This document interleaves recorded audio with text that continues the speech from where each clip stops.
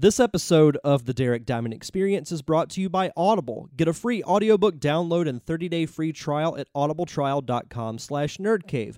Over 180,000 titles to choose from for your iPhone, Android, Kindle, or MP3 player. You're listening to the Nerd Cave Network. Derek. Diamond Experience!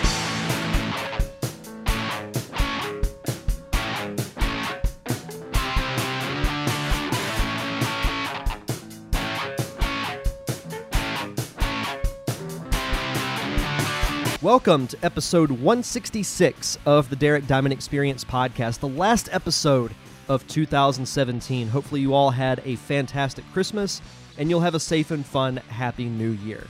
You know, it's always interesting as we end December and go into January. I always tend to reflect on the previous year, and this has been a pretty fun year for this podcast. You know, we started off the year interviewing Carlos Alazraqui, the voice of Rocco from Rocco's Modern Life, got to interview Jason David Frank from Mighty Morphin Power Rangers, and got to do some really cool roundtables like Ninja Turtles, Disney World, The Haters Club, Christopher Nolan. So many great fun times on this podcast this year, and I expect nothing but better and bigger things for 2018. But to close out the year, I got to host the biggest panel that I have ever had in this show's history. 11 people were on this show. I had the opportunity to feature the London Arts Acting Studio, which was founded by actor Jeremy London, who you know from Mallrats and Party of Five. But we didn't just talk about acting. We talked about our awesome film community that we have here in Pensacola. So also joining me on the panel is filmmaker Steve Wise, actors Nicole Dixon and Jonathan McIntosh, and so many more. It was just a really fun time just kind of sitting back and listening to everybody tell their stories. And, you know, people even made the comment after we finished recording.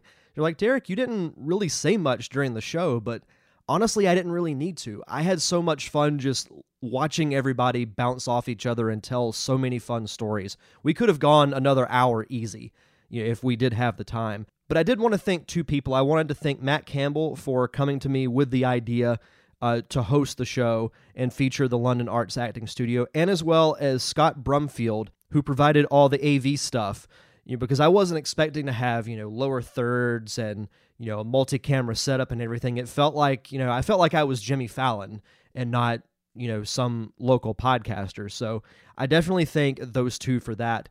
And I did want to say in closing, we did have a little bit of a technical difficulty with the audio, so I do apologize for that. In certain portions of the show, you'll hear some echoing, but it's not too bad. But I do apologize for that. We'll definitely be doing another special like this, maybe every quarter, talking about, you know, local projects and what's going on with the class and things like that. So we'll definitely strive to improve with the audio and the video. So for those who have not seen the video version, you can go on my Facebook page and check that out, or you can listen to the audio version, which you will hear right now.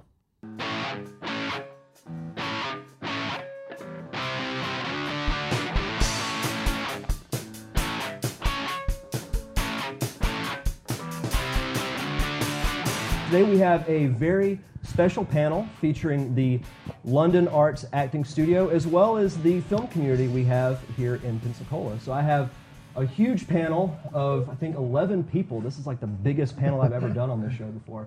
Immediately to my right is actor and host facilitator of the Pensacola location of London Arts, Mr. Matt Campbell. Oh. Mr. Matt Campbell, yes! Sitting to his right is the man himself, the founder of London Arts Acting Studio. You also know him from Mallrats and Party of Five, Mr. Jeremy London. Jeremy. We have the writer and director of Survey, as well as the programming coordinator of Pensacon, Mr. Steve Wise. Oh, Mr. Steve Wise. Man of many talents, Mr. Steve Wise. We have improv actress, Miss Nicole Dixon. Welcome. Nicole. We also have Jonathan McIntosh. Jonathan. Makeup artist, Lisa Van Amberg. And in the back, we have acting coach, Miss Jennifer Godwin. Jennifer! Zas and Steve Petrie. Yeah. Ow! And Mr. Shannon Williams. Shut up. So I just wanted to start off, thank you guys so much for taking the time to do this. This is a huge undertaking, a huge opportunity, so I thank you guys very much for spending much of your hard-earned and valuable time to do this.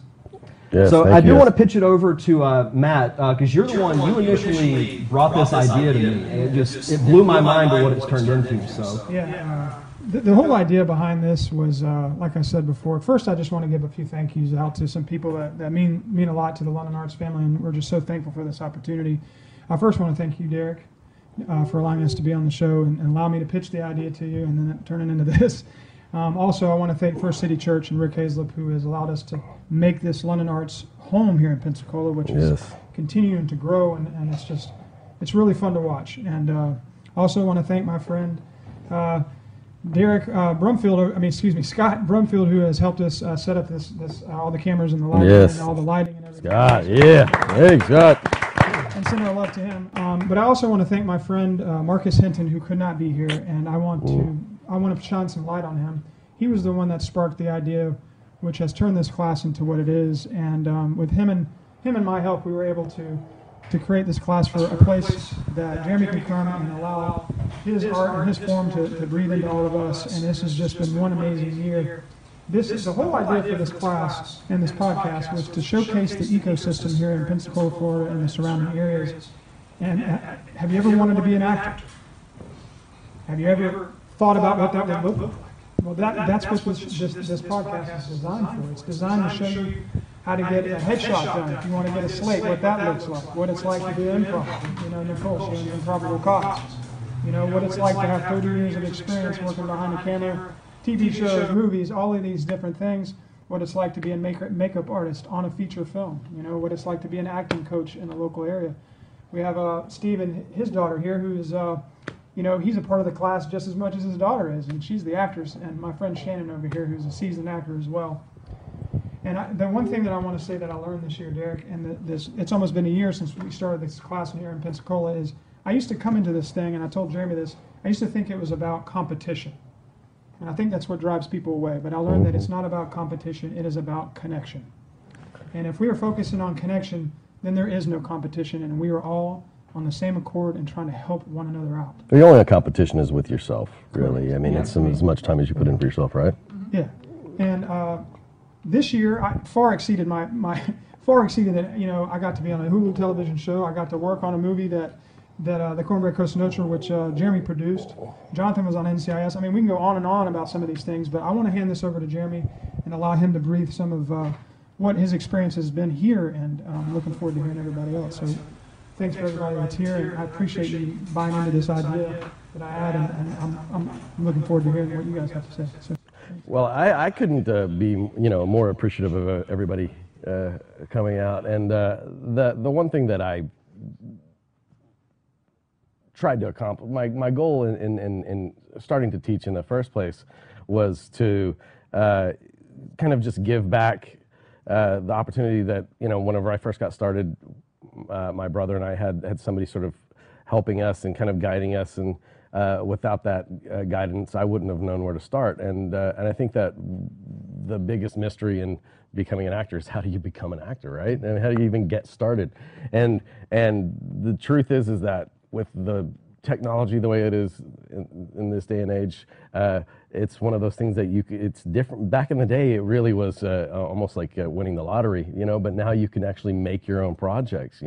Most of the things that I've seen being made by filmmakers are all independently made projects of every kind of budget and whatever, but it still requires knowledge on how to act and interact, how to market yourself, all of the things that come with the business of acting. But then, above everything else, just providing the opportunity to learn how to act. And watching everybody grow has been the most amazing experience in my life, and just the fact that you guys, that it means so much to you guys, it makes it that much more special to me. I mean, the fact that everybody's sitting here with London Arts shirts on, it's just, it's cool. It makes it all worth it, But the fact that everybody's still just hungry and wants to keep coming back and learning, and It's a reward for me every time I get to come here and teach. I'm learning as well, but I just am incredibly grateful for the opportunity. So.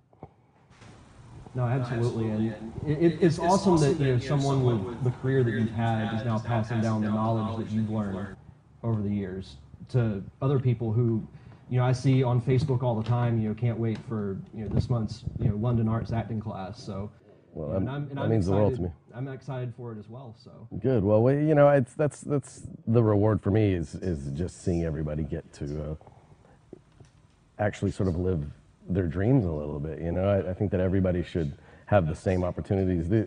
Becoming an actor shouldn't just be for the most privileged people in the world. It shouldn't be for the most connected people in the world. It should be for the people that love it and that want to do it for the love of it. And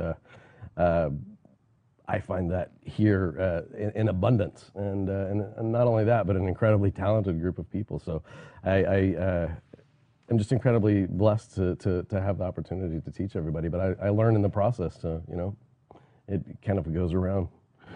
No, absolutely. And it's not just acting, but from filmmakers to improv. We have so many, branches of the, production tree, I call it. Yeah. That's in this area because Steve, you just wrote and directed Survey. Yeah, A project that you did from the ground up. Right, and I was fortunate enough to have the ability to draw upon the community here, and had a great response from actors and crew members. In fact, we've got a couple people that are associated with the film here too, and that's the thing, that any area, and this in the Gulf Coast in particular, the film community is very small, and you benefit by interacting with others, by getting in there, and I hate using the word networking, but it's kind of what you do. You get in there. It's part of it, man. Part of it, and getting to know people, and getting to know what people's strengths are, and making use of it, and helping each other out. I've helped other people on their projects, and I was fortunate enough to have a lot of people believe in my project enough to come on and participate. Well, that's one of the things that I find in coming to, anytime I step outside of Los Angeles and come to these communities of people that are just hungry to make movies, is that you see almost like a family vibe, in the sense that everybody is there for each other. Everybody supports each other's art, and we try to create as many opportunities for everybody to fit in wherever their niche is, if it's makeup artists or actors or wherever. I just try to provide as many opportunities as I can for everybody to be a part of it, because that's the reward for me, is like seeing everybody getting to work together, doing something that they love to do, and having a community like this where people aren't in competition with each other, where they actually still support each other, is unique. Especially leaving Los Angeles, where I lived for 24 years, you wouldn't find this there. Everybody being in competition with each other. Well, one reason why I never went to Los Angeles.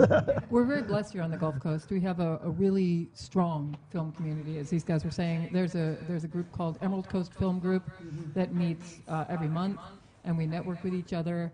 I recently saw a local film festival, the Kite Film Festival out in Destin. Excellent. It was amazing, and there were so many amazing independent films that were there, that were locally represented and represented all the way to Tallahassee, that were really, really good, and some amazing cinematography and storylines. And Survey was won an award there, which was awesome. 2 awards, and. Yeah, Levon won for costuming. Yeah, and then you guys won Critics' Choice, right? That's great. Or the Congratulations. Audience Award. Yeah, That's fantastic. yeah, it was really great.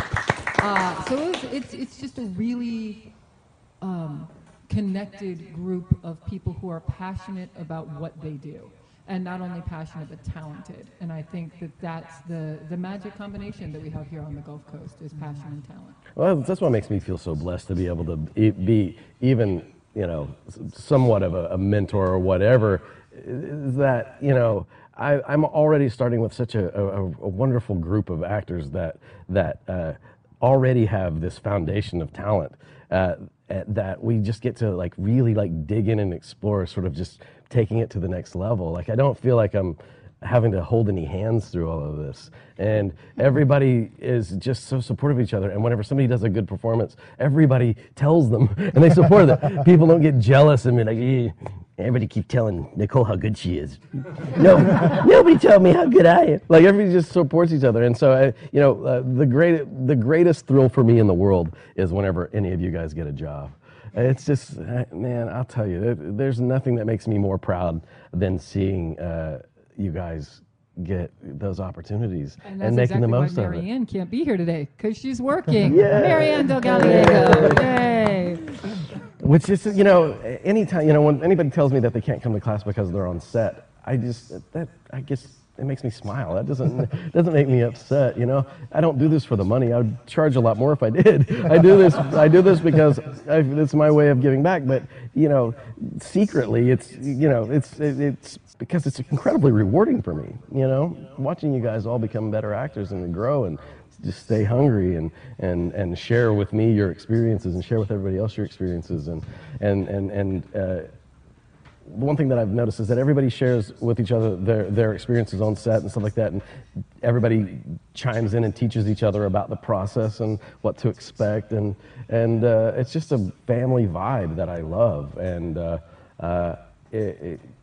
there's no amount of money in the world that would make this any sweeter. It's perfect the way that it is, because the reward for me is getting everybody together, like-minded, creative people, and having fun, playing make-believe together. And when you talk about how people cheer for each other when they do a good job, what I've seen also from not only just acting but the whole crew, but specifically with acting, is when you have someone who's strong, that brings everybody else Absolutely. up. It elevates it. Absolutely. I saw that on Survey, and I've seen this in other areas also, to where you build upon it, and the good people are going to elevate everybody else. Yes. Well, and they don't feel above anybody. Right. What I love is that the people that have been doing it longer than some of the others that are more experienced don't walk around like they're better than anybody else. And I think that some people expect that from me. I think maybe that's kind of what sort of surprises people about me, is that I've never seen myself as being above anybody. I just see myself as being very lucky to get to do what I do. Because there's always somebody better than you. Always. And there's always room to learn. Yeah. That's what What are you trying to say, Nicole? No, you do. What are you trying to say? I'm off the couch. Oh, no. You guys got that on video, right? The thing that I wanted to say that Nicole was saying is what's really cool about this particular class. If you have a new London Arts family member, this is a family. This is a safe place where people can be vulnerable. Yes. And I think acting needs to show that light, in the world right now, because we walk people to their car when they leave here. They can bring their kids here. You know what I mean? This is a family safe environment, space, and it's about the community. And what's really cool, like what Nicole and Jeremy were talking about, is if one class member does something, they say, look, I did this and it worked. Let me share it with you. Yeah. Oh, I got an agent. Oh, well, how did you do that? Oh, I can tell you exactly what I did. Or where did you get your headshots? Oh, well, David Hall. Or, any of these. And it's just kind of like this domino effect. And then it's like one person learns something and then shares it with the guy behind them. And then they come right where you are. Yes. And they share it with the next person. And it's incredible. Because people are getting agents in this class. People are getting roles in feature films. And it's amazing. So, I want to hear from some of these folks back. What's been your experience as far as where else have you taught, and what do you find with the acting community down here? Well, I actually started out, I was in community theater first, back a long time ago when I was 14 years old. Fell in love with the art of everything, and I actually started off there teaching at the Pensacola Little Theater for years, off and on, and just loved it so much. Got into college, I was doing theater, and I went, what is this film industry? And I want to know about it. So I started taking different classes about film production and fell in love with that. And that's when I realized, I'm not just in love with theater, I'm in love with just the craft in general. And I just find, as I've been here, what I love about this community is, like what we said, the passion, the drive. And I love whenever I get to work with someone and they come in and they just go, can I just be real with you? Let me tell you about what I want to do. And I look at them and I say, that's fine. Tell me all of your aspirations. Tell me what you want to do. And it's a no judgment zone. I feel like some people come in and they want to sit here and they want to say, well, I should scale it down. Maybe I should do this. And I was like, no, tell me the big dream. Tell me where you want to be, and let's build a staircase on what do we need to do to get you to where you want to be. That's what it's about. Because when I was a kid, there was a lot of instances where I would meet people and they go, well, I don't know, you want to do all these things, but I don't know what to tell you what to do. And through my experiences of learning different ins and different outs, the idea is just to make people comfortable and make them want to learn more, and learning is a good thing. Yes. You're never going to be at the top, and I tell them that. I'm like, I still take classes, I still have a coach, I still go learn. You know, we never reach a top where we know everything. No, yes. And I love that there are so many aspiring learners here. Nobody feels like, okay, I've achieved and I'm done. Yeah. Yes. No arrival point. Yeah. Well, I learn every time I teach a class. I learn from the experience in one way or another. And the one thing that I've learned more than anything is that I still have a lot of learning to do, and I enjoy it.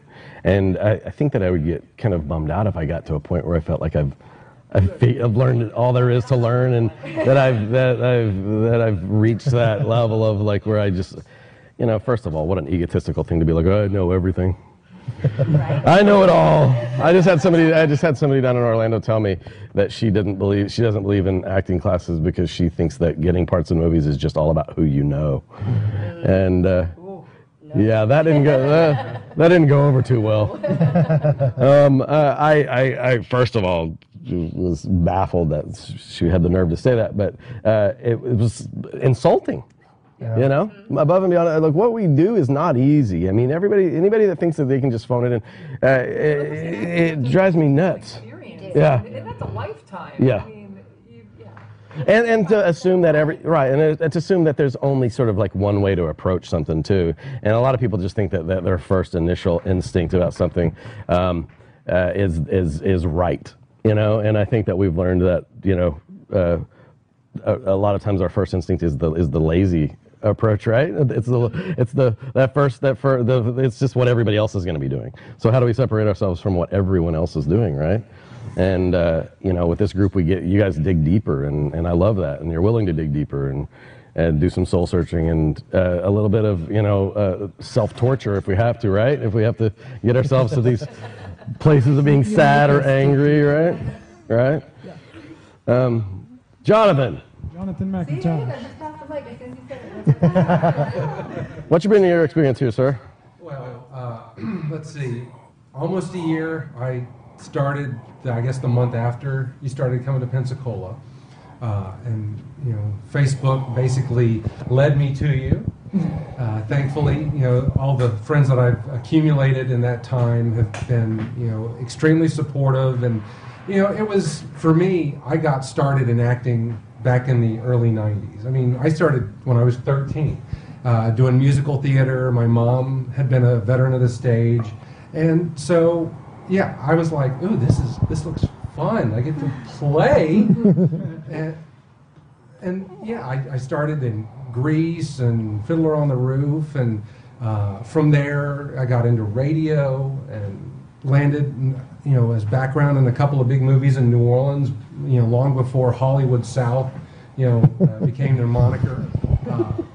And then, much like everything else, Katrina hit, and I moved over here, and I basically sat dormant trying to rebuild my life until Pensacon came along.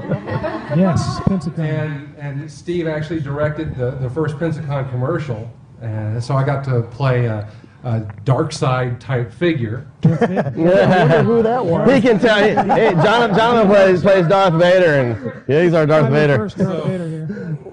And just spending the day on set with Steve and talking to him and the other actors and the other, you know, crew members, I was like, you know, I've missed this part of me. Something had been missing for a while, and boom.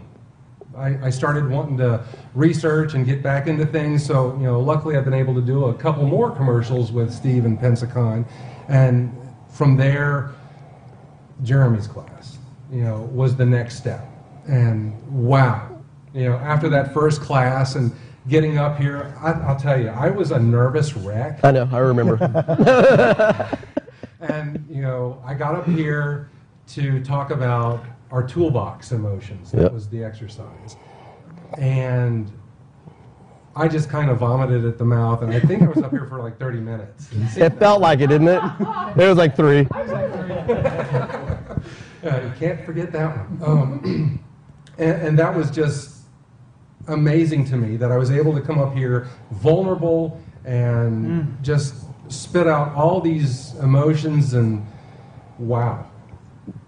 Well, we create a very safe place here, right? I mean, I think the most daunting aspect of starting with an acting class and different acting coaches and stuff like that is you never know. Sort of, are they going to be mean? Are they going to be brutal? Like, how is it going to? I've learned a long time ago that that we're all in this together, and this is make believe, and so ultimately taking this too seriously is going to lead you to the point where you don't have fun. And what's the point, right? I mean, truly, what we're doing is we're making believe, we're having fun, we're getting here, and if we can all sort of revert back to the running through the woods and playing cops and robbers and all of that stuff, we didn't pretend that we were cops and robbers. We were cops and robbers, right? We were cowboys and Indians. We did, and this. I just try to create a place where people feel like they can sort of just get back to that and just be without judgment and without ever. I don't think that I've ever, especially intentionally, said anything mean to anybody. Sometimes I'll tell you what you need to hear versus what you want to hear, but I try to always do it in a way to where I also tell you what you're doing right as well. I don't believe in breaking people down. This isn't the Marines. You haven't. No, you've not done that at all. I've never. Okay, good. I think what the words I wanted to say is you tell the truth with compassion, and I think people need to. The truth with compassion sounds better than the truth with brutality. Yeah. I mean, honestly, because a lot of people. Well, some people use that approach, though. And the thing is that distance people from the opportunity to truly be the actor they want to be. And I think that this place really is. This is something special. And when I say a miracle, I really mean that. How this all happened is just a miracle in itself. Jeremy was sharing the same thing, and it just continues to grow, and it's fun to watch. I mean, for me, and all you guys too. Amazing. But, practicing, rehearsing scenes with Lisa, and then trying something with Jonathan and Nicole, and we all get to kind of interact with each other, and then we get some good guidance and direction, and then we go take that direction, and then we bring it back, and then you see the growth over the many classes. And by the way, it's good to come to class every single time. Putting a plug out there. Because you want to stay in the flow of learning how to become an actor. And, it's a muscle you have to exercise, man. Well, it's one thing coming here and wanting to be a hobby, but if you want to become the actor, you want to do the things, you need to come to class, you need to be here. Do the work. Do the work, and into action, not into thinking and feeling. You know what I mean? Just come in here and do it. You might have a penchant for comedy, you might have a penchant for drama, and coming to these classes and seeing everybody do their scene work and work on maybe a possible audition that they've got coming up. That's right. I started doing comedy bits, and that felt very comfortable to me. So now we're doing drama. Yes, yes.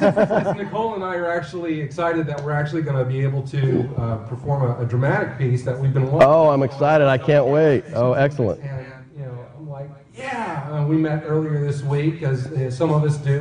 We're able to get together, and that's why this class rocks also, because these guys actually prepare. It's amazing, unbelievable. So the fact that we're so involved in each other's experiences and wanting to improve, each other. And that's exactly why I like coming back as often as I do. I mean, I haven't been able to make every class. Thankfully, it was because I was on set doing something. Always forgiven. Always a hall pass on that one. Yeah, and I just want to keep doing more. I mean, the fact that we are making connections, we're networking. Getting agents, getting great headshots with local photographers. Yes. Slate shots. Yeah, I mean, actors' access. Everything is just like all the agencies too. It's like Curtis Wynn, Audition Source Talent. Then you have the wonderful Anne Marie Crouch and Suzanne over at Barefoot. And these people need to be highlighted too because they're all a part of the community, and they need to. These people are accessible. You can communicate with them. They'll listen to you. And that's to me that's something. because everybody I think looks at this as some kind of intimidating thing, but when you get involved with it, it's just like this wasn't as difficult as I thought it was. I don't know. Let's ask Zaz. Is this intimidating? What do you think? Why do you want to be an actress? I want to be an actress because I have fun doing the work and the blocking and all that comes along with it. It's a joy to me to be a part of it. I love that. I mean, I love that she's just like, basically, she enjoys the process. If you don't enjoy the process, you're never going to enjoy the actual acting, because the process it's 90% of it. It's the preparation. The actual performing is over like that, right? I mean, it's a blip. You get the time that you put into preparing for it is the bulk of the work you're going to do, right? So I'm going to brag on Zaz for a little bit. Zaz was a student at Pensacola Little Theater, and she was the youngest student in my teen drama class, and she was phenomenal. She was dedicated. She worked every day. She worked after class, and her performance showed as a result. And I don't take anything away from any of the other students. They were all very talented, but Zaz wanted it. Well, I don't. If I didn't think that Zaz absolutely fit in here, I would feel odd, because it's mostly adults. But she's already such an accomplished young actress, and I think that she fits right in here. And it's nice that we have a group of people here that all have enough class and respect for everyone else, that for the most part, everybody tends to keep it pretty clean. And there's some occasional cursing. We are in a church, but the fact is that acting is going to come with all kinds of those opportunities. We're not going to say no to a really good paycheck just because there are a few F-bombs get dropped in it, right? And the fact is that movies are made to reflect real life. And in real life, we're going to sometimes encounter adult situations, right? Well, and the great thing is that Zaz's parents understand that. Yes. They understand the craft. We have Zaz's. Yeah, I'm curious to see not only your own acting experience, because you're a fine actor yourself, there, sir. But how do you? I'm curious as a parent, because I'm getting to the place where my sons are starting to show interest in wanting to become actors, and they both actually have little roles in this television series that I'm about to shoot, called The Dream Factory, and I'm on the fence about how do you protect your daughter from the bad side of it, and what is it that you will do as a father to not only support her dream but to protect her in the process? I'm curious. I can tell you, Derek, as you know, and y'all know, there's a lot of insecurity out in the world. Yes. It's not simply just in the acting craft. It's just in any occupation. Absolutely. And so, everybody's got their secret, and so they figure as long as I keep something a secret, it's like a seesaw. I can push somebody down and elevate me, but not in London Arts. Because here, everybody will communicate, exchange information to elevate everybody up. So that's one way. The other way is just common sense. Are we doing the right thing? Are we looking out for the best interest of the children? Are they having fun? That's it right there. If they want to do it, you support them. Amen. And you figure out a way, you sacrifice yourself for the whole idea of how can my child have a better life than I have, and hopefully have the same burden upon her when she hits 20 or 30 years from now. Or, no one says you have to have kids. So that's one thing is just to put forth yourself to elevate them and figure out what's best for them. And if they're having fun, then you support them. And if they take the time to learn it, and they'll stay up late at night, they'll write pencil marks. Am I smiling on this line? What am I doing on this line? Then it's not something they're just doing just to go through the motions. They're into. Isn't that great? And I think that I wish that we could approach every subject that we have to teach our children, or that children have to learn, with the same type of sort of enthusiasm for having fun during the process. Our kid, I know that my oldest son, he's 10, and he is brilliant. And when he's having fun, he learns like so much. But if if it's this same laborious technical nonsense and it's no fun for him, he just doesn't care. And this can be the same thing. If there's anything daunting about this process, or we make it seem like you're going to be chastised or judged in any type of way, and then it stops having fun, and it's the same thing. We're just big kids, right? And so if we're not having fun, we're not going to learn, and we're not going to want to grow, and we're going to want to just hyper leap straight into being on sets and being paid and stuff like that, and bypass this wonderful process of getting to mingle with your community and get to know everybody. We don't want to forget why we're doing this. Right. That's important. Absolutely. It's never about the money. Well, you're to be commended, sir, for allowing your daughter to reach for her dreams this early. Environment. Y'all are echoing everything, which is why I'm real comfortable bringing my 11-year-old here, and anybody else who's got a young one that is dedicated enough should do the same thing. This is the easy stuff in terms of a good environment where they can only be elevated. Yes, and we will, in the process, teach them what to look out for. Knowledge is power, regardless, and pretending like people don't curse and all that stuff is not going to behoove anybody. It's not going to teach you anything. It doesn't mean we have to beat a dead horse and get gross and immature and all of that. There's a way to approach those subjects, I think, in a mature way. But it wouldn't do anybody any justice to pretend it doesn't happen. And so it's nice to be able to, in the scenes that we do, approach adult topics and subjects without feeling like we have to hold back too much, but at the same time protecting everybody else's sensitivities and stuff like that. I think it's important. I still feel very responsible. Even, Zas is I think my second youngest student. Bowen, who's like 8, is my youngest, and then one of my oldest students is like 78. But I still feel like everybody's like my kid. I feel like they're all my children. Like I got to protect everybody, and I can't always protect everybody. As we've learned, sometimes there are shady people in this industry, and so believe it or not, believe it or not, and so I think that's another reason to have a good group like this, is because everybody keeps a lookout for everybody else, and whenever those creeps start infiltrating anyone else's life, the people that know about them immediately jumps in and kind of make sure that our family's protected first. Lisa. Hi. Look at Lisa over there. Hi, Lisa. Hey, you guys. I am having so much fun. Thank you so much for giving me the opportunity to be up here with you guys. We love having you. Oh my gosh, this is so wonderful. I've worked with Steve on Survey and with Derek, and want to say thank you so much for giving me the opportunity. Well, you did a great job. Thank you for everything. So, I have connections. I asked him, the actors inspired me.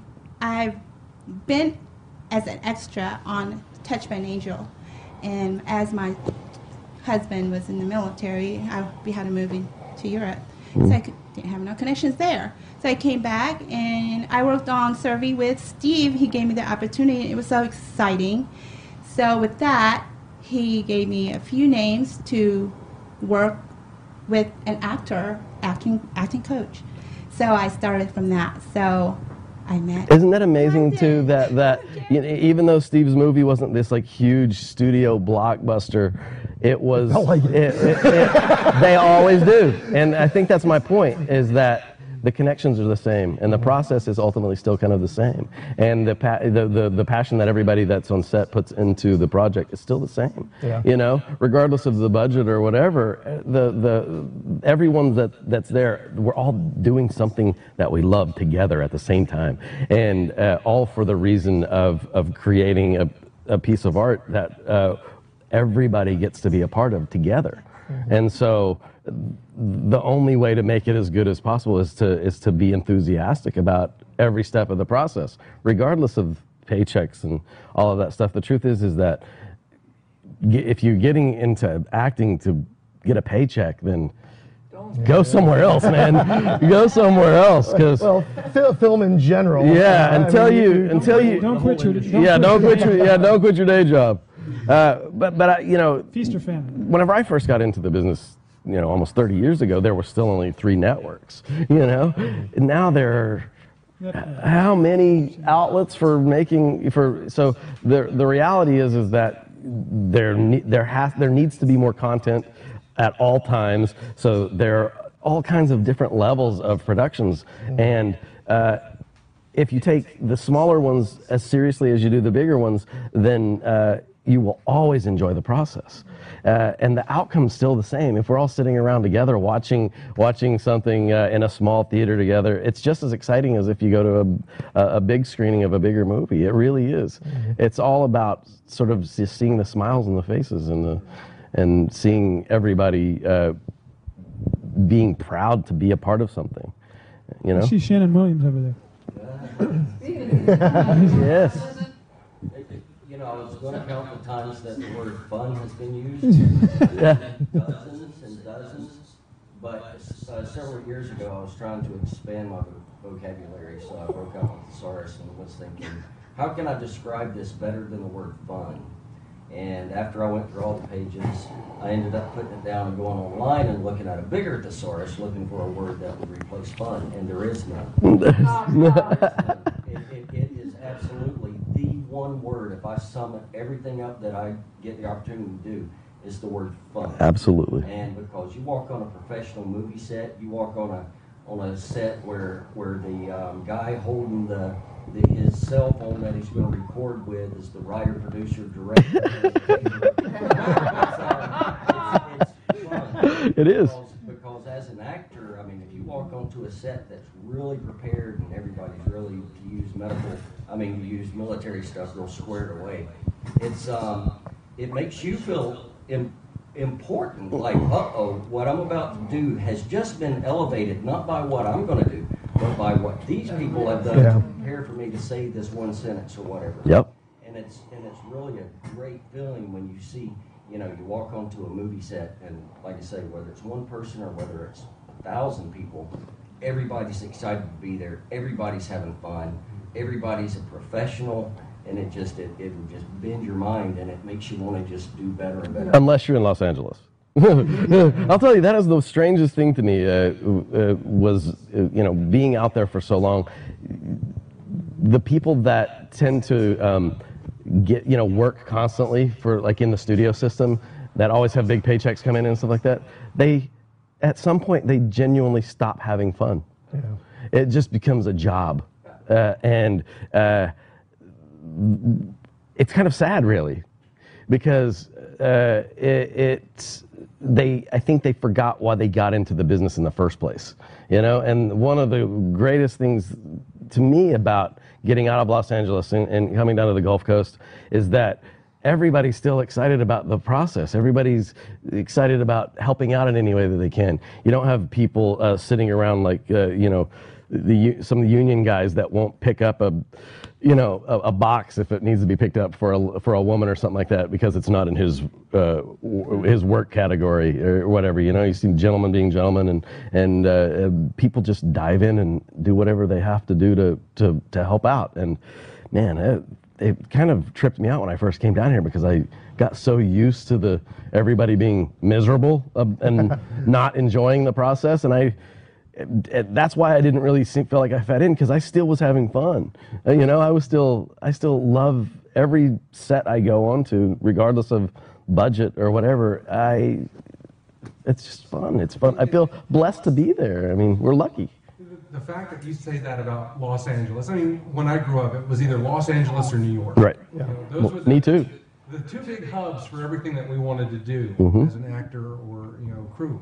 Now, I mean, being in Pensacola, where we have our great film community, but Atlanta, New Orleans, North Carolina, Louisiana, absolutely. All along the Gulf Coast, people are making films, short films. The Cornbread Cosa Nostra, Blood Country, and I think Travis is working on another one that he wants to do in the area, right? Miami, I think is what it is. Still in the neighborhood. Yes. So we don't have to, waste all of our money to make a road trip to Los Angeles and sleep in a car. We're within hours of a couple of the, places that are stealing loads of business from New York and Los Angeles. Yeah. I mean, Toronto's another one, but Yeah, well, I still hear people telling me, you know, that their goal is to make it out to Los Angeles. I'm like, why? The business is in Atlanta more than anything. Yeah. Yeah, I mean, it really makes more sense to be where we are. Well, the thing is that, you know, you have Atlanta, you have New Orleans that are production hubs. And for local people that want to get in and get their start, get into background, get into supporting roles, get into, you know, get on set, that's a wonderful opportunity for Absolutely. that. But from an independent standpoint, you don't have to go out there. Absolutely. You can make projects wherever you are. And as long as you have that support from the community, then you can do it. Absolutely. And there's so many, like you were saying, there's so many outlets now with Netflix and Amazon and Hulu, and you know, the list goes on and on and on, that if you can create something, you don't have to be location specific to create. Well, and if you've got talented people like Kevin Almarv, for example, I mean, he does so many Love different Kevin. projects here on the Gulf Coast. He's doing Chasing Fame with us. He did Survey with You. Yeah, he was our did director his of own photography. projects. So when you have somebody like at that talent level, Chris Jadala is doing a great job with Kid to Get a Job. So when you have people who have the equipment, have the time and the money and stuff like that, yeah, you can do a lot of projects because you've got the talent in the Gulf Coast to do them with. And again, that's why I think something like Emerald Coast Film Group is such a great idea, because it gives us a chance to network with each other. And yeah, it's definitely a safe space here at London Arts, but I think in Pensacola in general is a safe space, which I really like. That's why I like this community as much as I do. Well, that's why I really am gearing London Arts more this way, because my goals for London Arts are huge, and I want it to grow with the group that wants it the most, you know, and you know, we're gearing up to do another Monsters Anonymous. If you guys haven't had the chance to check out Monsters Anonymous, we made it was a very London Arts specific. 95% of the actors in it are London Arts students. We made a movie called Monsters Anonymous that's winning a bunch of awards. It's very entertaining. 22-minute short film. It's hilarious, but you know, it's. I want it to remain specifically a London Arts project, and because we've expanded so much since we made the first one, when I went to write the second one, I had to create a lot more characters, and you know, we have all of the actors that I know now that I can just kind of write and know that those roles are going to be filled by really good actors because we have them, and so I don't feel like I have to like hold back anything, because I know that we've got the talent to make it what it needs to be, you know, and our goals are pretty lofty because the first one was pretty darn good, you know, so making the second one at least as good or better it has to be our goal, and I don't think that's going to be a problem, you know, but I see this group down here being really hungry and doing the work, and so the opportunities to be in a part of the next one are just growing exponentially for this area, and we're probably going to wind up shooting it here, the next one here. The thing too, like what Jeremy's talking about, I was running an idea by him about possibly even doing, you know, I talked to Derek about this, about doing live auditions, you know, having people come in here and having this as a platform to do that. Yes. And being here, like, you know, Steve talking about, you know, this is kind of a centrifuge of opportunity because we're centralized, and the drive is not too far to get to, right, from wherever. For instance, my casting file. If you're a new actor, that's a great tool. Yeah. Because I think learning the language of the set was so important. You know, Jeremy, you know, encouraged me so much to say, look, Matt, just grow on cornbread, and he was there on set with me, and he was like saying, Matt, that's this, that's that. And I had my pad out, and I was just He did too. He did. He was like, I've never had anybody do that before. Like, here, really? Wait, what was that? A C-stand? That's a C-stand? Okay, that's a C-stand. I am a notebook writing guy. I mean, because I just, you know, I want to be commended. I want to experience this so that my experiences are truly not for me; they're for other people. Because if I experience it, I need to pass that on to the next guy. Because we got this opportunity. This class is all about like being Johnny Appleseed. We plant the seeds, you know, with Jeremy's, you know, with teachings and stuff, and then water the crop, and then we get to watch it grow, man. No, that's a crazy metaphor. No, it's perfect. You know, and the thing is having the auditions here for different types of films, you know, and having Derek and Scott and all these people involved is just a really, really fun thing and beautiful thing. Well, having a venue alone is a big thing. So thank you, First City Yes. Church. Yeah, First City Church, because, we love you. Because really, Not just a venue, the venue. This is spectacular. Earlier, Jonathan and I were rehearsing, and thank you, Pensacola Little Theater, for letting us rehearse in their space, because, you know, there's only so many times you can rehearse in your living room. My murder mystery rehearses in my living room. You know, we can. But places like Pensacola Little Theater, now First City Church, other venues around Pensacola have been really helpful in actors and filmmakers and other people like that being able to do what they do. And it's so great to have these spaces to go to. Well, you know, the best part, I think, of growing a community like this is that it's not just for actors. It's for the directors and the filmmakers, and it's for the makeup artists, and it's for the casting, the acting coaches, and just everybody. Derek, with his podcast, he gets to have access to people that are in the industry that he loves, and gets to feed his industry, and it all sort of symbiotic in the sense that we all really do kind of all need each other in a sort of a way. It's like we're all like different organs to one body, you know, and if one organ doesn't work, the rest of the body doesn't work, and we have to have all of that. Yeah, you have to have that, and you have to have that constant support from everybody else, because whenever it does become competition, it loses its luster, and it does lose that word fun goes away, and all of a sudden it does become like work. And you know, the fact anybody that starts taking this too seriously just needs to do something else, because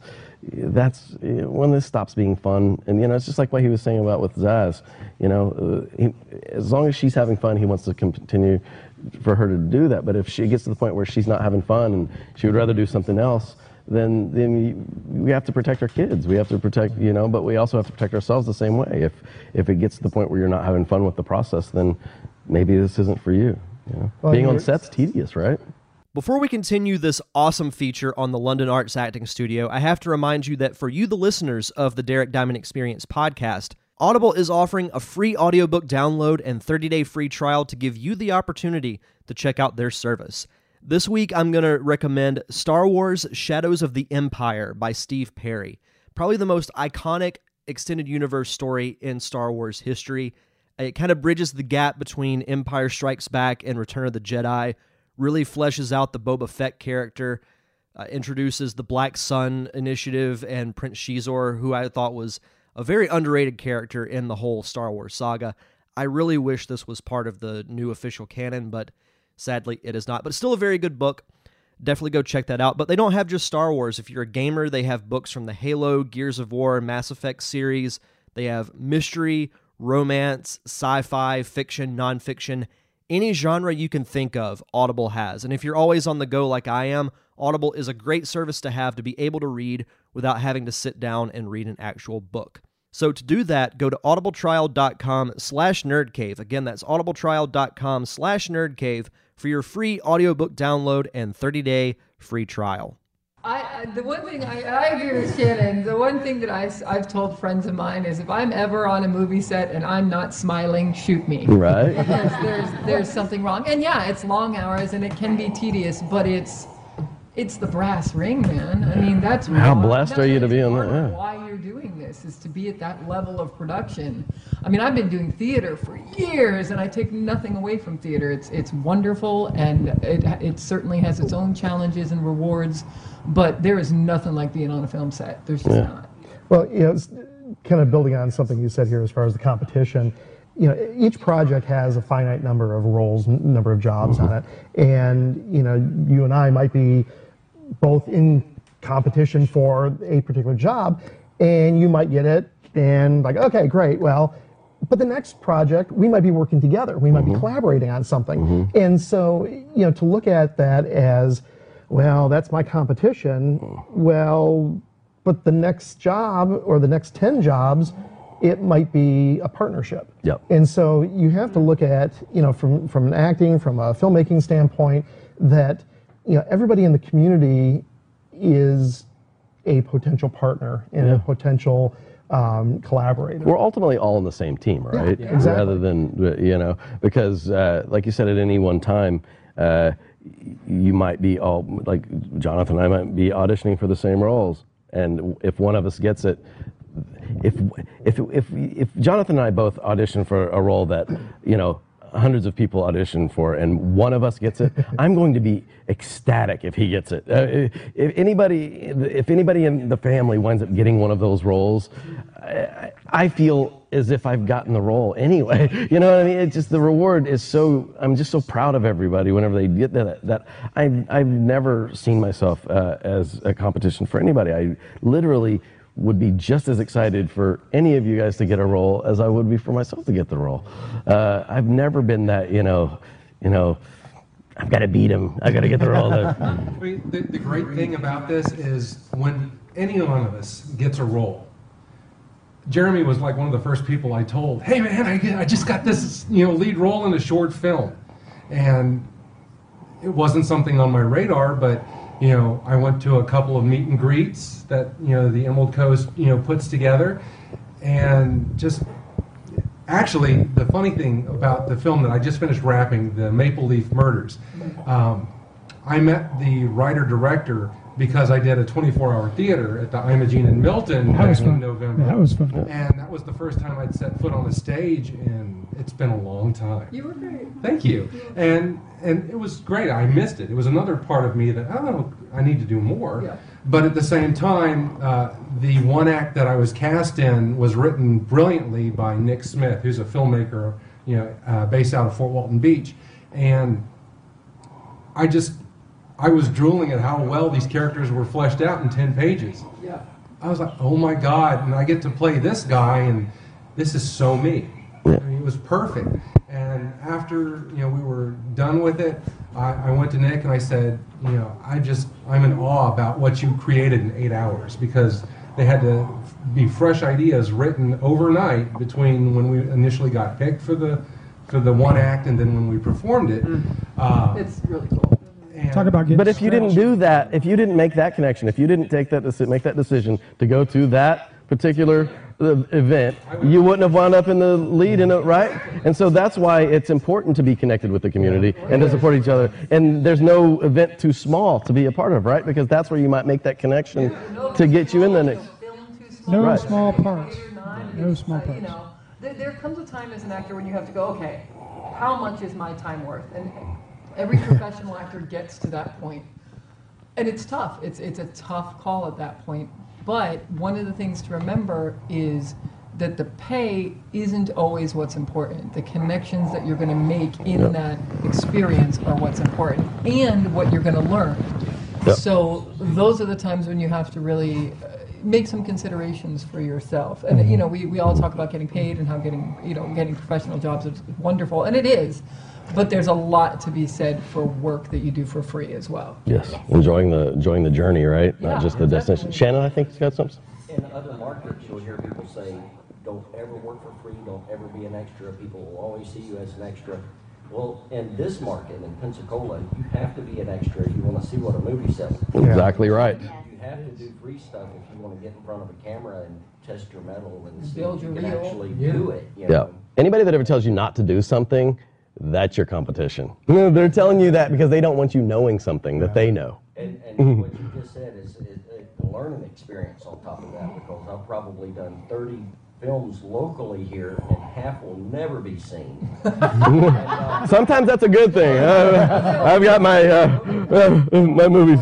Whew. And said, okay, what was my lesson for today? And right. try to find that lesson and use it. Yep. And it helps every single time. Absolutely. Yeah. Well, connections are amazing. Yeah. And Shannon, I did the same thing. I went on to a couple of professional, some major film sets as a background performer, just so I could be on the set from a filmmaking perspective, not necessarily an acting perspective, but just to see, okay, on a smaller scale, am I doing it right? What can I learn from this? And it actually helped me, because having spent 7 days running in 100-degree temperature with 800 people, very shortly thereafter, I produced something that involved 100 people running in 100-degree temperature. Yeah. So I was able to take what I learned from there and apply it to this other project that I was working on. So you always learn from things that you work on. And,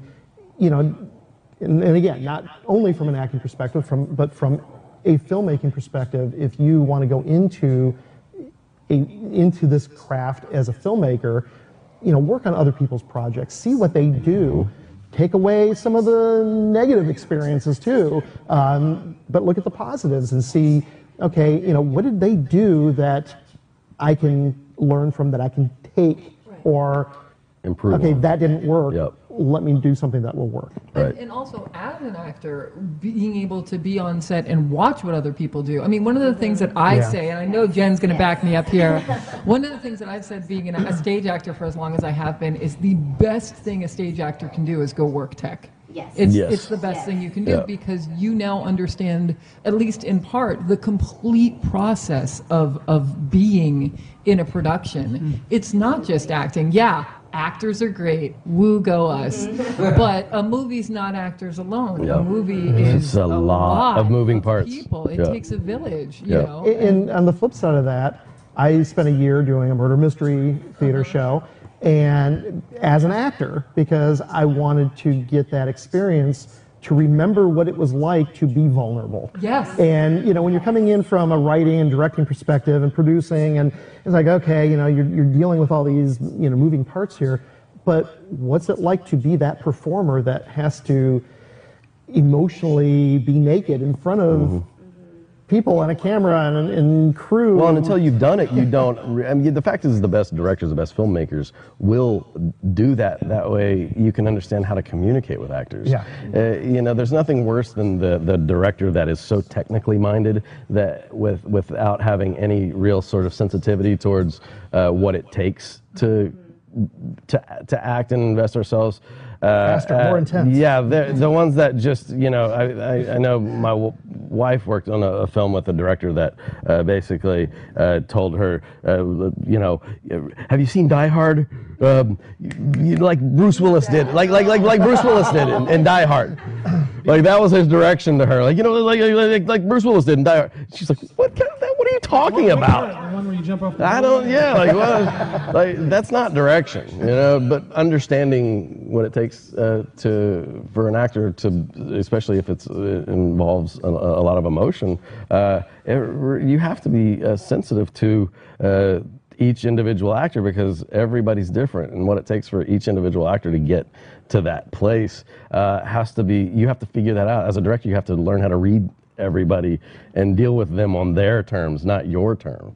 The directors that think that everything has to be done on their terms are going to they're going to lose that connection to their actor. And that's true. And the same thing from writing, where you have in your mind, here's what the character is, and then you get a human being that gets put into that character, and that person is bringing their own experiences, their own background, their history, their personality to that character, and suddenly, okay, that's not what I wrote, that's not what I had in mind as a director, but you know what?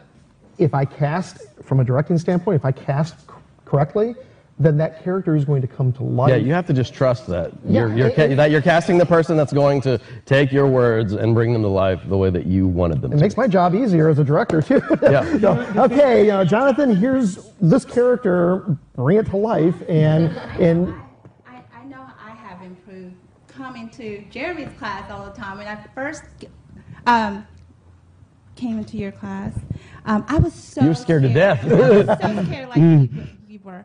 But I've improved. I never thought I would cry in acting with you. You guys made me cry. Are you kidding? I was like, oh my God, I can say now I am an actress. Well, it's because you really did it, and you felt safe enough to be able to do that, right? Like nobody was judging you. Everybody's just supportive of you. Coming to this class because everyone here inspires me, and I learned so much. I'm learning so much from all of you guys.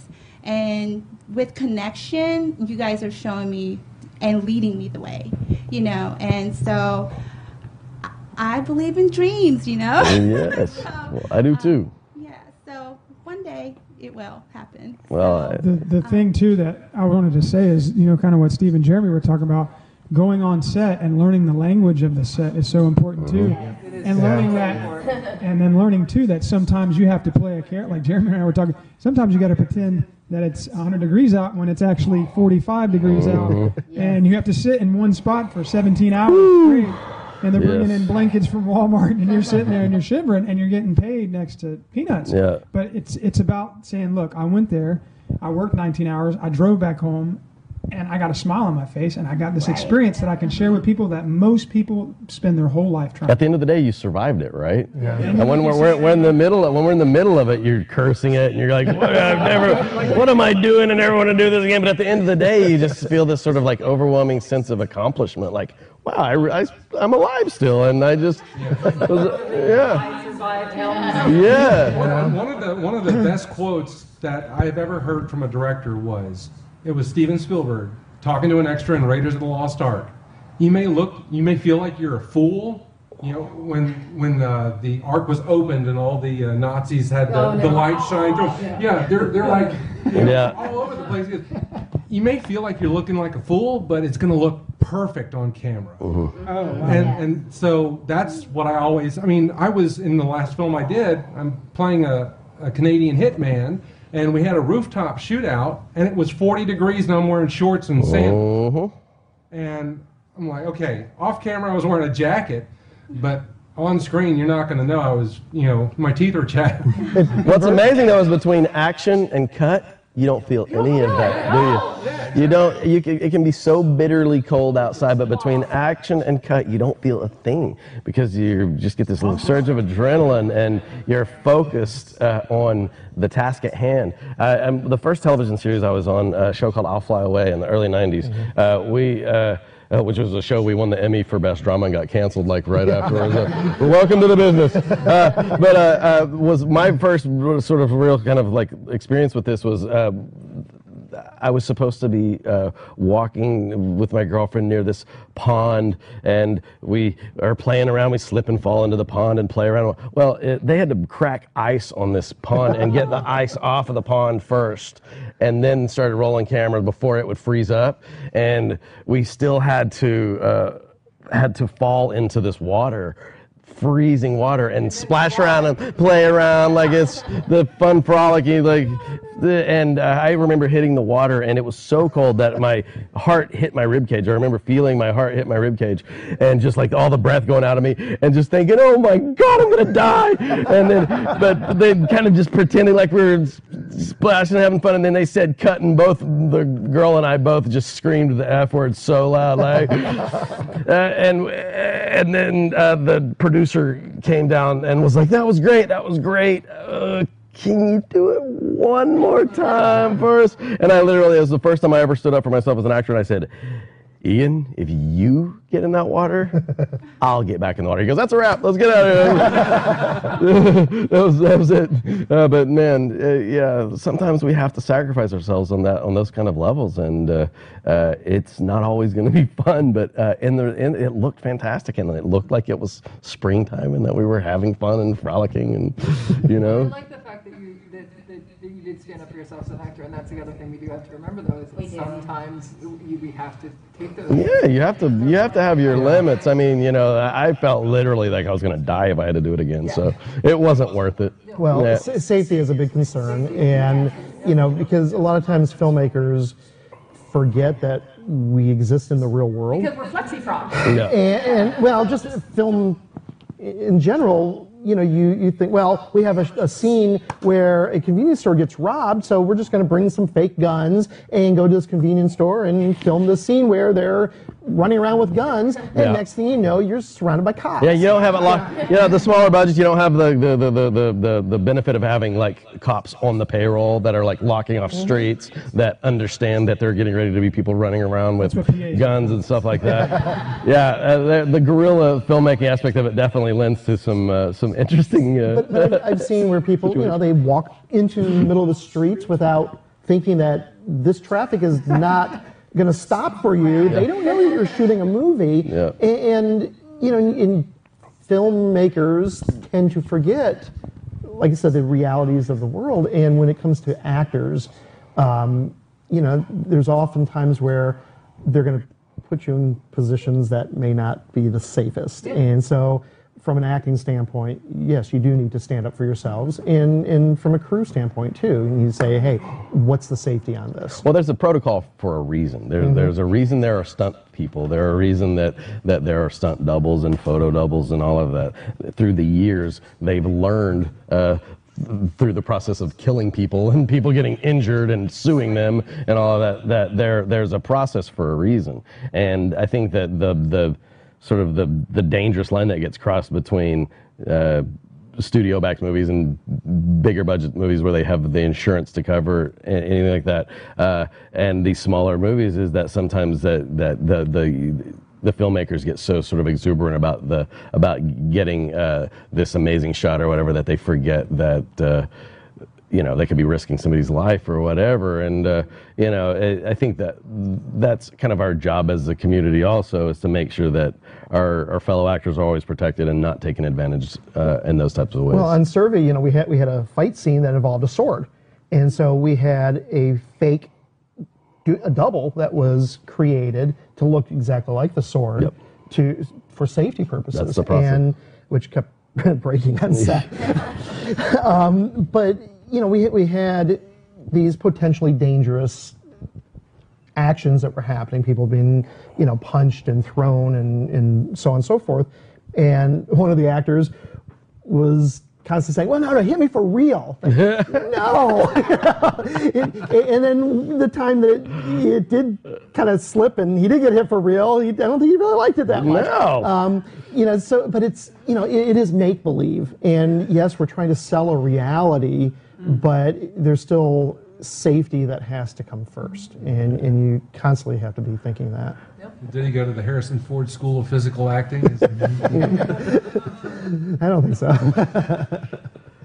But one of the things that I really liked hearing again and again and again and again and again in this podcast, as well as fun, is vulnerability.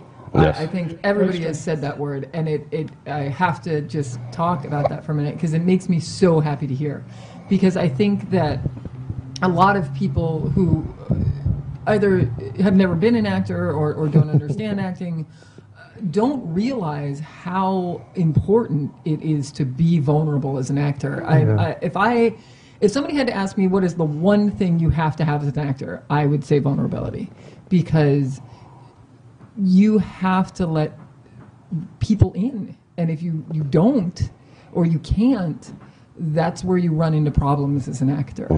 And it is such a private and psychological thing, for lack of a better term. It's to have that level of vulnerability. And so that's what I personally think good acting is part of what good acting is being vulnerable. And the thing that's great, again, about the London Arts community is that we can be vulnerable. That's why I think you get the performances that you get, Jeremy, is because you create a space that fosters that kind of vulnerability, and that's important. I just, listen, the bottom line for me is that I teach from almost 30 years of actually doing it, and I know what works and what doesn't work. I'm not going to waste your time by telling you to, come in and be the color blue, and be yellow. Be a tree. Plant yourself. It's not, that kind of stuff is just, that's not going to get you where I'm results oriented. So whatever it takes to get you to that next step as quickly as possible, so you can actually really, really dive in to becoming an actor is what I try to do. And pretending that it involves anything other than just making yourself vulnerable is going to be a waste of time, and it's going to lead you the long way around. It's like a long walk for a short drink. The more you allow yourself to really feel what the character is going through, regardless of what you have to put yourself through, the better your performance is going to be and the quicker you're going to get there. I was in Memphis last week, and I was talking to the students about the vulnerability and the toolbox and all this stuff, and sometimes the fact that we have to sort of somewhat torture ourselves. And then the guy that was running the class had another acting coach who teaches Meisner stuff, who he introduced kind of in the middle of my class, which was odd. And the guy basically sort of had him speak for a few seconds of what he does, and he basically sort of completely contradicted everything I just told everybody. He was like, I teach you how to get to this place without having to torture yourself, because I just don't think you have to go there. I was like, why are you in my class, right? Like, who are you? Like, leave.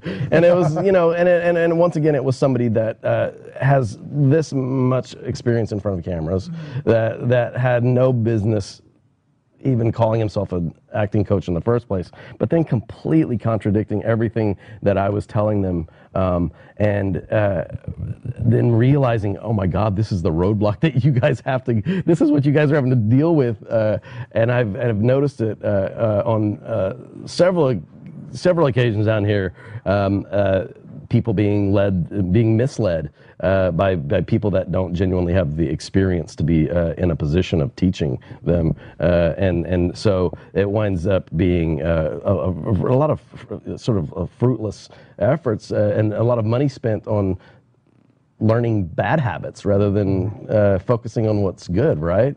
I mean, you understand the sacrifice that we have to make as actors, right? To make ourselves. You have to live it to be a good teacher. Right. You really truly do. And everybody has their own methods, but no one should come in and say, oh, you're doing everything the wrong way, because if there's anything that I feel like I've learned, it's like there is no wrong way. You make a choice. Yeah. You make a choice, you commit to it. If you find something that works for you, great. Mm-hmm. But it's all about knowing that I have options, I have choices, and I, as an actor, choose to go to the class and work with the person that works for me. And yeah, nobody should ever contradict. That's so completely understandable. Yeah, it was the strangest thing, especially after hearing, because he basically was just responding off of what he had heard me tell them. And in that moment, I just thought, like the nerve of this guy. Like, first of all, like, who are you? Secondly, what are you doing to my students? Because you're going to go in and try to reverse everything that I just taught them, and that gets confusing as hell, I mean, when you're in the process of learning and you're trying to figure it out, having anybody tell you there's only one way to do anything is not going to help you. I always encourage you guys to learn with as many different people as you can, as long as they are teaching you the right things. But there's a lot to be learned from people that really, that do it the wrong way as well, right? Like, we learn a lot from getting on sets with filmmakers that don't really know what they're doing, and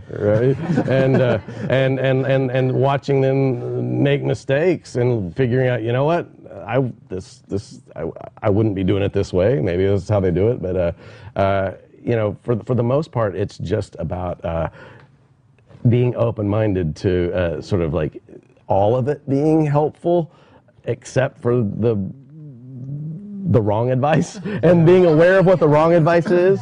Anybody who comes into somebody else's class and contradicts what they say, first of all, they just don't understand the professionalism of you don't do that. It was so weird. Bad. But yeah, and there are lots of different approaches. I mean, there's Meisner, there's Uta Hagen, there's Stanislavski, there's all kinds of different teaching methods and things that to learn. But ultimately, and again, I know Jen will agree, it's what you're comfortable with as a student, Exactly. And how you feel about the process, and if you've learned something, if there's growth. I think if there's growth, then you're probably where you need to be. Yeah. And everyone learns a little differently. That's the thing, is when you know your students, I'm not going to give this person this scene or give them this technique right now because this isn't the time for it. Or this is, they're latching onto this, I'm going to do this, because it's about your student and you want to help them. That's what it's all about. Right. It's not about having an ego and saying my rate is the right way. And that's the problem, I think, is a lot of teachers sometimes the ego gets involved and they become more than themselves. Yeah. And that's when as a teacher you're having a problem and you need to do a self-check. Well, all I can do do is teach you guys. All I can do is teach from personal experience and what has worked for me for 28 years, and go back and sort of almost like reverse engineer my process, because until I started teaching, I never really put like a name to any of it or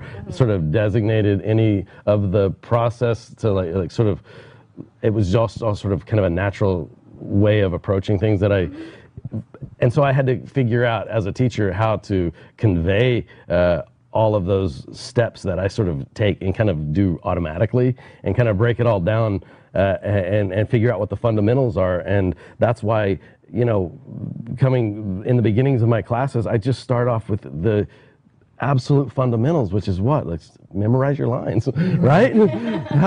That's first and foremost. You're never going to give a performance if you are worried about your lines. And so there's not anything too complicated about that. And then listening, it's not as complicated. If you get a book that's like this thick on acting, throw about that much of it away and keep about that much of it, because that's really all that that you truly really need to figure it out, because overcomplicating the process, it confuses people and it prolongs the process and it makes them feel like they're doing something wrong, and I think that that's all completely counterintuitive. Speaking of class, anybody out there, we have one tonight. Yes, we do. We do. I just want, right after this podcast, I just want to throw how important that is. Yes, we do. And you guys should come join us. Anybody, Come on down. Come down to. There's plenty of room on the couches. 1301 East Gadsden Street, 5 o'clock. Pensacola. Just bring yourself and a partner. If not, we'll partner you with somebody, and you will learn. And it's a great experience. Derek, what do you got? This is your podcast. We've just been taking over Derek's podcast. Derek the whole time. The less talking I have to do on the show, the better. Love you, Derek. No, I just wanted to say, from my personal experience, for those who, Nicole, you hit on it with stage actors learning backstage stuff. Actors, I think, should learn behind the camera stuff. Behind the camera, people should learn acting stuff. That's why I joined Kitty Get a Job. I don't do any acting on Kitty Get a Job. I do all behind the scenes stuff. Thank you, Chris Jadala. Yeah, those guys do a good job. Absolutely, they do fantastic work. Just like with Survey, Steve asked if I would do sound. I'd never run sound before, but it was a good learning opportunity. And then afterwards, he's like, "How do you feel about sound editing?" Sure, I'll do that, and I've gained a lot of respect for sound editing after that. And even, I think it might have been your first class, Jeremy, you did here. I was petrified. I know, I remember. Absolutely petrified. We did a season. Yeah, we did. So just don't be afraid to try new things, because, I actually ended up fairly enjoying doing sound. So the water is comfortable and fast. Absolutely. And if I may add on that note, too, as far as trying different things and learning the technical side, learn story structure, learn how to write. Now, I know that not everybody is going to be a great writer, but if you get into it and you learn, okay, here's what a story is, here's the 3-act structure, here's how a character develops from the beginning of the story to the end, that will help you from an acting perspective too, understand, okay, so I'm now given this script here, here's what my character's role in that script is. Well, and you understand arc, which is so important. Yeah. And not every character has an arc. You have the main characters and you have supporting characters that come in to do a specific job in that story. And so if you understand that too, it's like, okay, here's what that character is. Here's what my role is. Well, also about learning through the fact is that one of the, I think, most eye-opening experiences for me was walking into a movie set and realizing that they don't shoot movies in order. That sometimes you're going to be shooting the last scene in the movie on the first day, and so you have to figure out, where has my character, what's his journey been, and what have I been through, and emotionally, where is this character on the first day, not having done any of it yet, or actually going through that experience. And so understanding the technical aspect of it's going to allow you to be aware that you're not going to be shooting things in order, and so you at all times have to figure out what stage your character has gotten to emotionally, or whatever, what their journey has been, but also just giving respect to the process and understanding that, these things are shot mostly according to location, and so just breezing over a script or something like that isn't doing, you're not going to do yourself any justice. You literally have to dig in and understand the character so completely, because you don't know at any moment like where you're going to be inserted into the story, like where are you going to be jumping into the story as an actor, like at what point do you start, and you know, that kind of stuff like that. That's where the experience of coming to class and constantly working, that's why we do that. Because if you didn't and you weren't constantly sort of keeping yourself sharp, those kind of things like that can really, really throw you off. And all of a sudden, your performance is going to suffer from it because you didn't do the preparation and the work. I think too, it's a lot about accountability too, being accountable to your partner. And Jeremy teaches this in his class about you owe your other actor a good performance. Yes. And that's by doing your homework. That's by doing what you're taught here. It's not just coming to class, showing up, and then giving it a whirl. It's taking direction and learning. Mm-hmm. And I've learned more about direction and just learning how to be more disciplined in that area. And that to me is amazing. And it leaks into other portions of your life. It really does. Being a father myself, just getting David Hall to do her pictures, you know, and I was telling Jeremy, I was like, she was watching Stranger Things. She's like, Dad, I want to do that. And I says, well, I think I might be able to help you with that. You know, and like what Steve was talking about, I said, you know, Aubrey, we'll try it out. If you don't want to do that, we'll do something else. Mm-hmm. But it's just giving her the opportunity and the platform to do it is such a great opportunity. And lifting each other up and saying, look, you know, you might want to try that different. And there's no harm intended either. And it's all coming from the heart. And it's just really good to see. So. Mm-hmm. The thing we're really blessed with here, and I was going to ask you, Steve, because you said, you know, learning to write is important. So what would you suggest as far as learning to write? Like community ed classes or Santa Fe College, or like what would you do? Well, sorry, put you on the spot. I actually taught writing in the past. I don't have any plans for the immediate future. If there is an interest, then I can try to squeeze that into my schedule. No, get involved with. At the very least, get some screenwriting books. Read things online. Get involved with online communities, writers groups, things like that. But for the most part, the reason I'm saying that is because. Just like I tell people that are wanting to work in crews, learn how to edit. Because editing is storytelling. Mm-hmm. And everything that you do when you're putting together a film, no matter what your profession is, it's telling that story. Yes. From a makeup perspective, we had conversations as far as where are they, who are these characters, what are they coming from? From a costuming standpoint, Lavon, who made amazing. She did. They were beautiful. For Servi, she had to basically do character analyses and figure out, okay, what is this character and what would that character be wearing, and what, where's that character coming from an outward point of view. But if you do kind of learn the basics and you have an understanding of here's what a 3-act structure is, here's what a story is, then I believe it will help you become a better craftsperson, no matter what, if it's from acting or... Well, I didn't tell them that makes sense. When they're choosing scenes to perform in class, to find the scenes that have that arc, that have a beginning, a middle, and then something that they can grow their... Because you have this small amount of time to perform this scene. And in this small amount of time, you have to take your audience on the journey with you, right? And if there's no journey to be had, then it's not going to resonate very much. Right. And so the best scenes in the world start at one place emotionally, right? And someplace completely differently. That's how you know if you picked a good scene. To me, if you can pick a scene that is sort of indicative of an entire story in the sense that it has a beginning, a middle, and end, or an arc, it has someplace to go, then you're on something. Something that happens in the scene that allows it to grow from one place and go somewhere else. Well, yeah, obstacle overcome. You talked about editing earlier, and I just want to touch on that. I think editing is magical. I'm going to say that to the camera. I really do. I am floored by editing. Editing can make or break a film, and I've seen that on more than one occasion. Yeah, as well as music. Yeah, the choices that an editor has to make in the room are kind of incredible, and I encourage any director to be sitting in that room with that editor, because it's that's your story right there.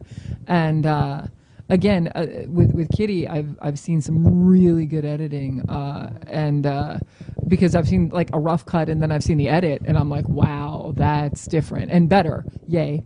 But yeah. Yeah. Oh, yeah. Their production quality is fantastic. But the editing, it's magical to me. I want to learn how to do it because it's just, it's so much fun. The power. But it is. Yeah, I'm looking forward to it. You're kind of controlling everything. I mean, you can control the color timing to the action timing, all of it. You know, the fact is that I mean. A movie, a Western that I was just in that you guys don't know about. The script, beautiful. Well, that's what I mentioned about the editing, The yeah. movie itself was, the editing was so, that it just felt like a music video from 1980. Yeah, but it was a beautiful film. Yeah. Beautiful film, looked beautiful, the script was beautiful, the end result missed because Yep. it cracked into that. And music and. Well, and like you said, music can do the same thing. Ridley Scott says that music is another character in a film. So it's really kind of amazing to think about film and think about everything that goes into it to make it what it is, you know, which makes me really excited about the upcoming project and everything. But it's just I'm very blessed to be doing this stuff. We all are, and as long as you always remember that, then you're in the right place. Yeah. You know? Once it starts feeling like a burden in any type of way or not fun anymore, then it's time to take a new journey. Yep. You know? I mean, for me, my new journey has become teaching. You know? I didn't know I was going to do this. And not a lot of people know exactly my story, but the fact is that I'm one of the people that really got hit by the 2008 stock market crash.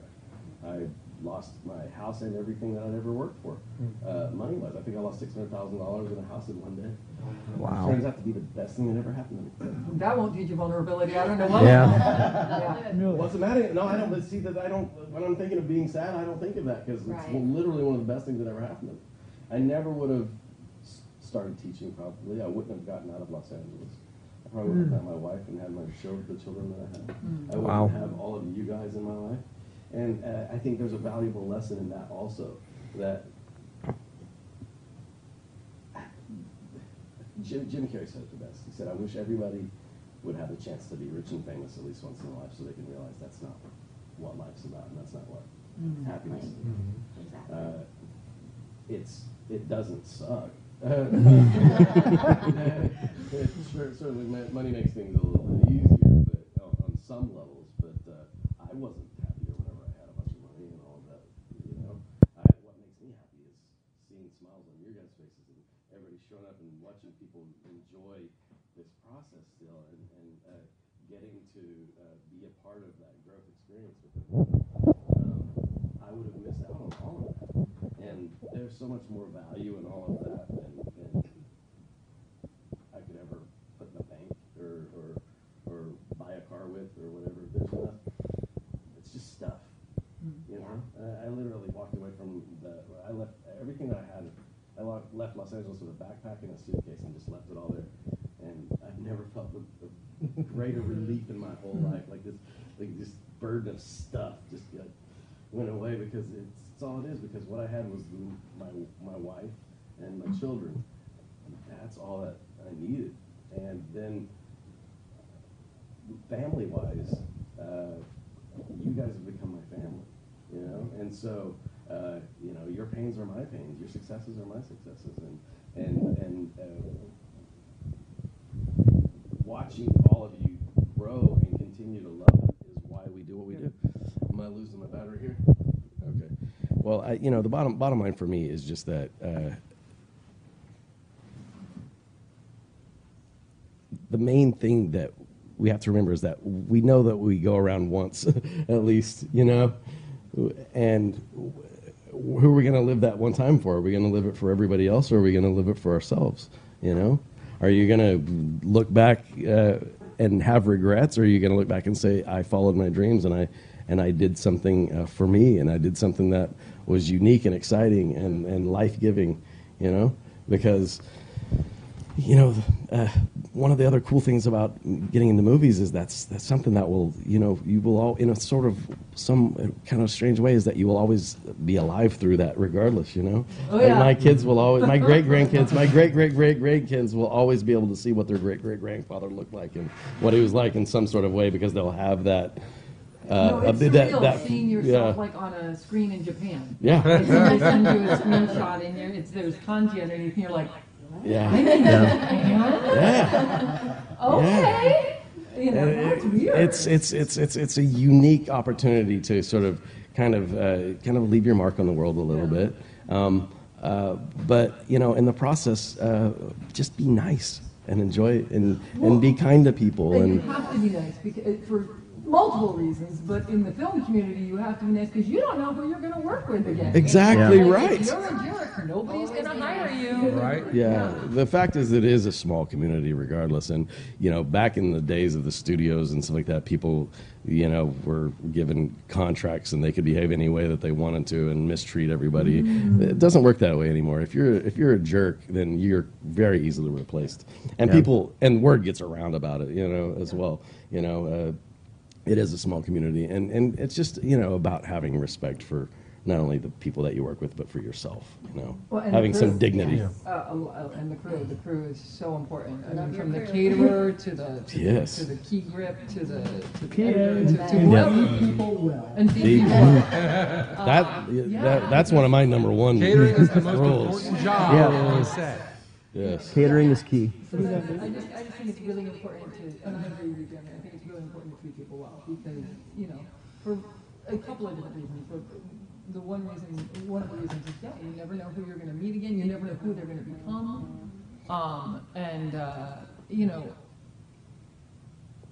It makes you feel better anyways to not be a jerk. Yeah, I mean, really, are you going to look back on at the end of the day and be happy with yourself if during the day you mistreated somebody or I mean, how rewarding is it really to get something by force or by being mean? I like to torture my bastards. Yeah.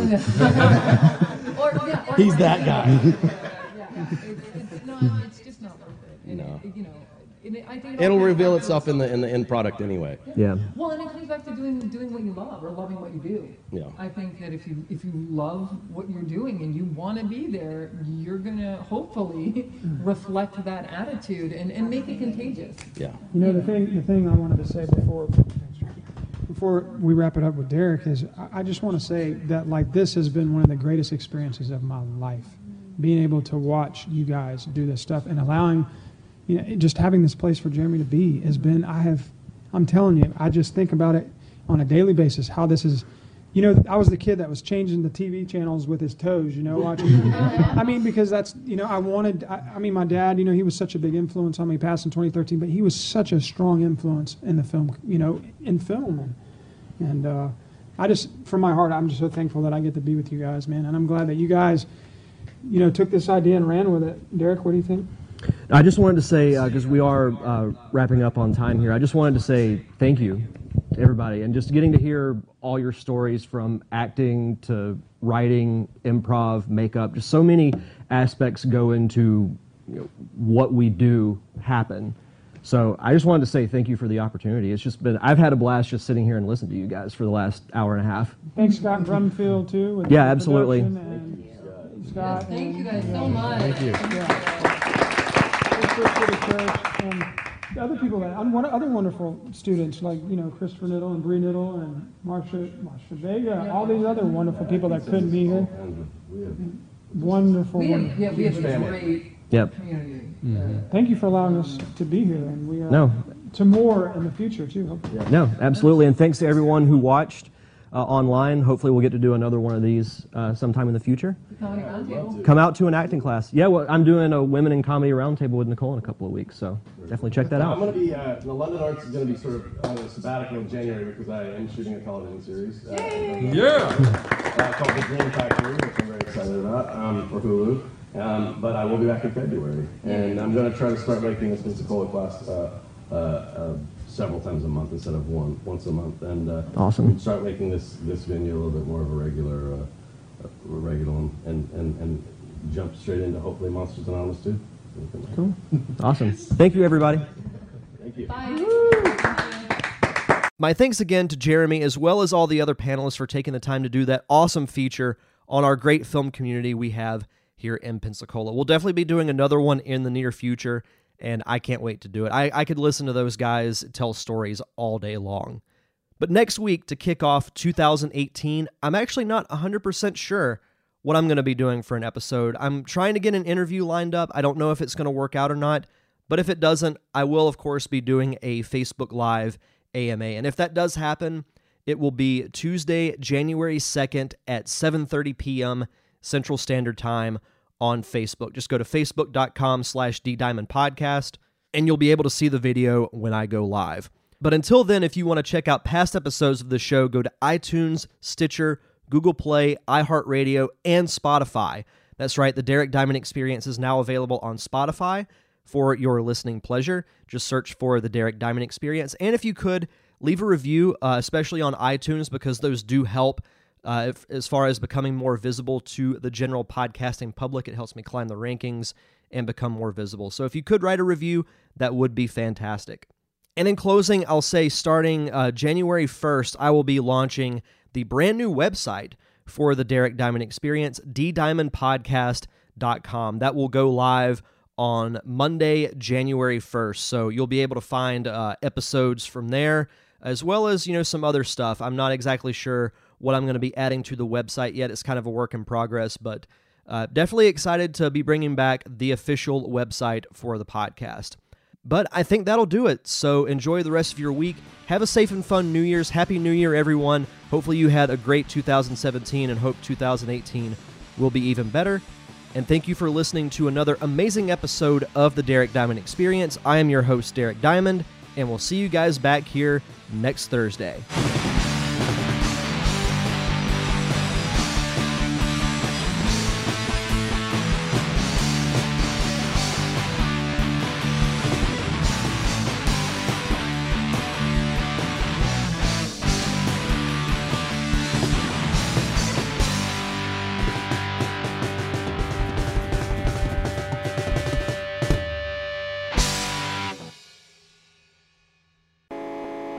You've been listening to a Nerd Cave Network production.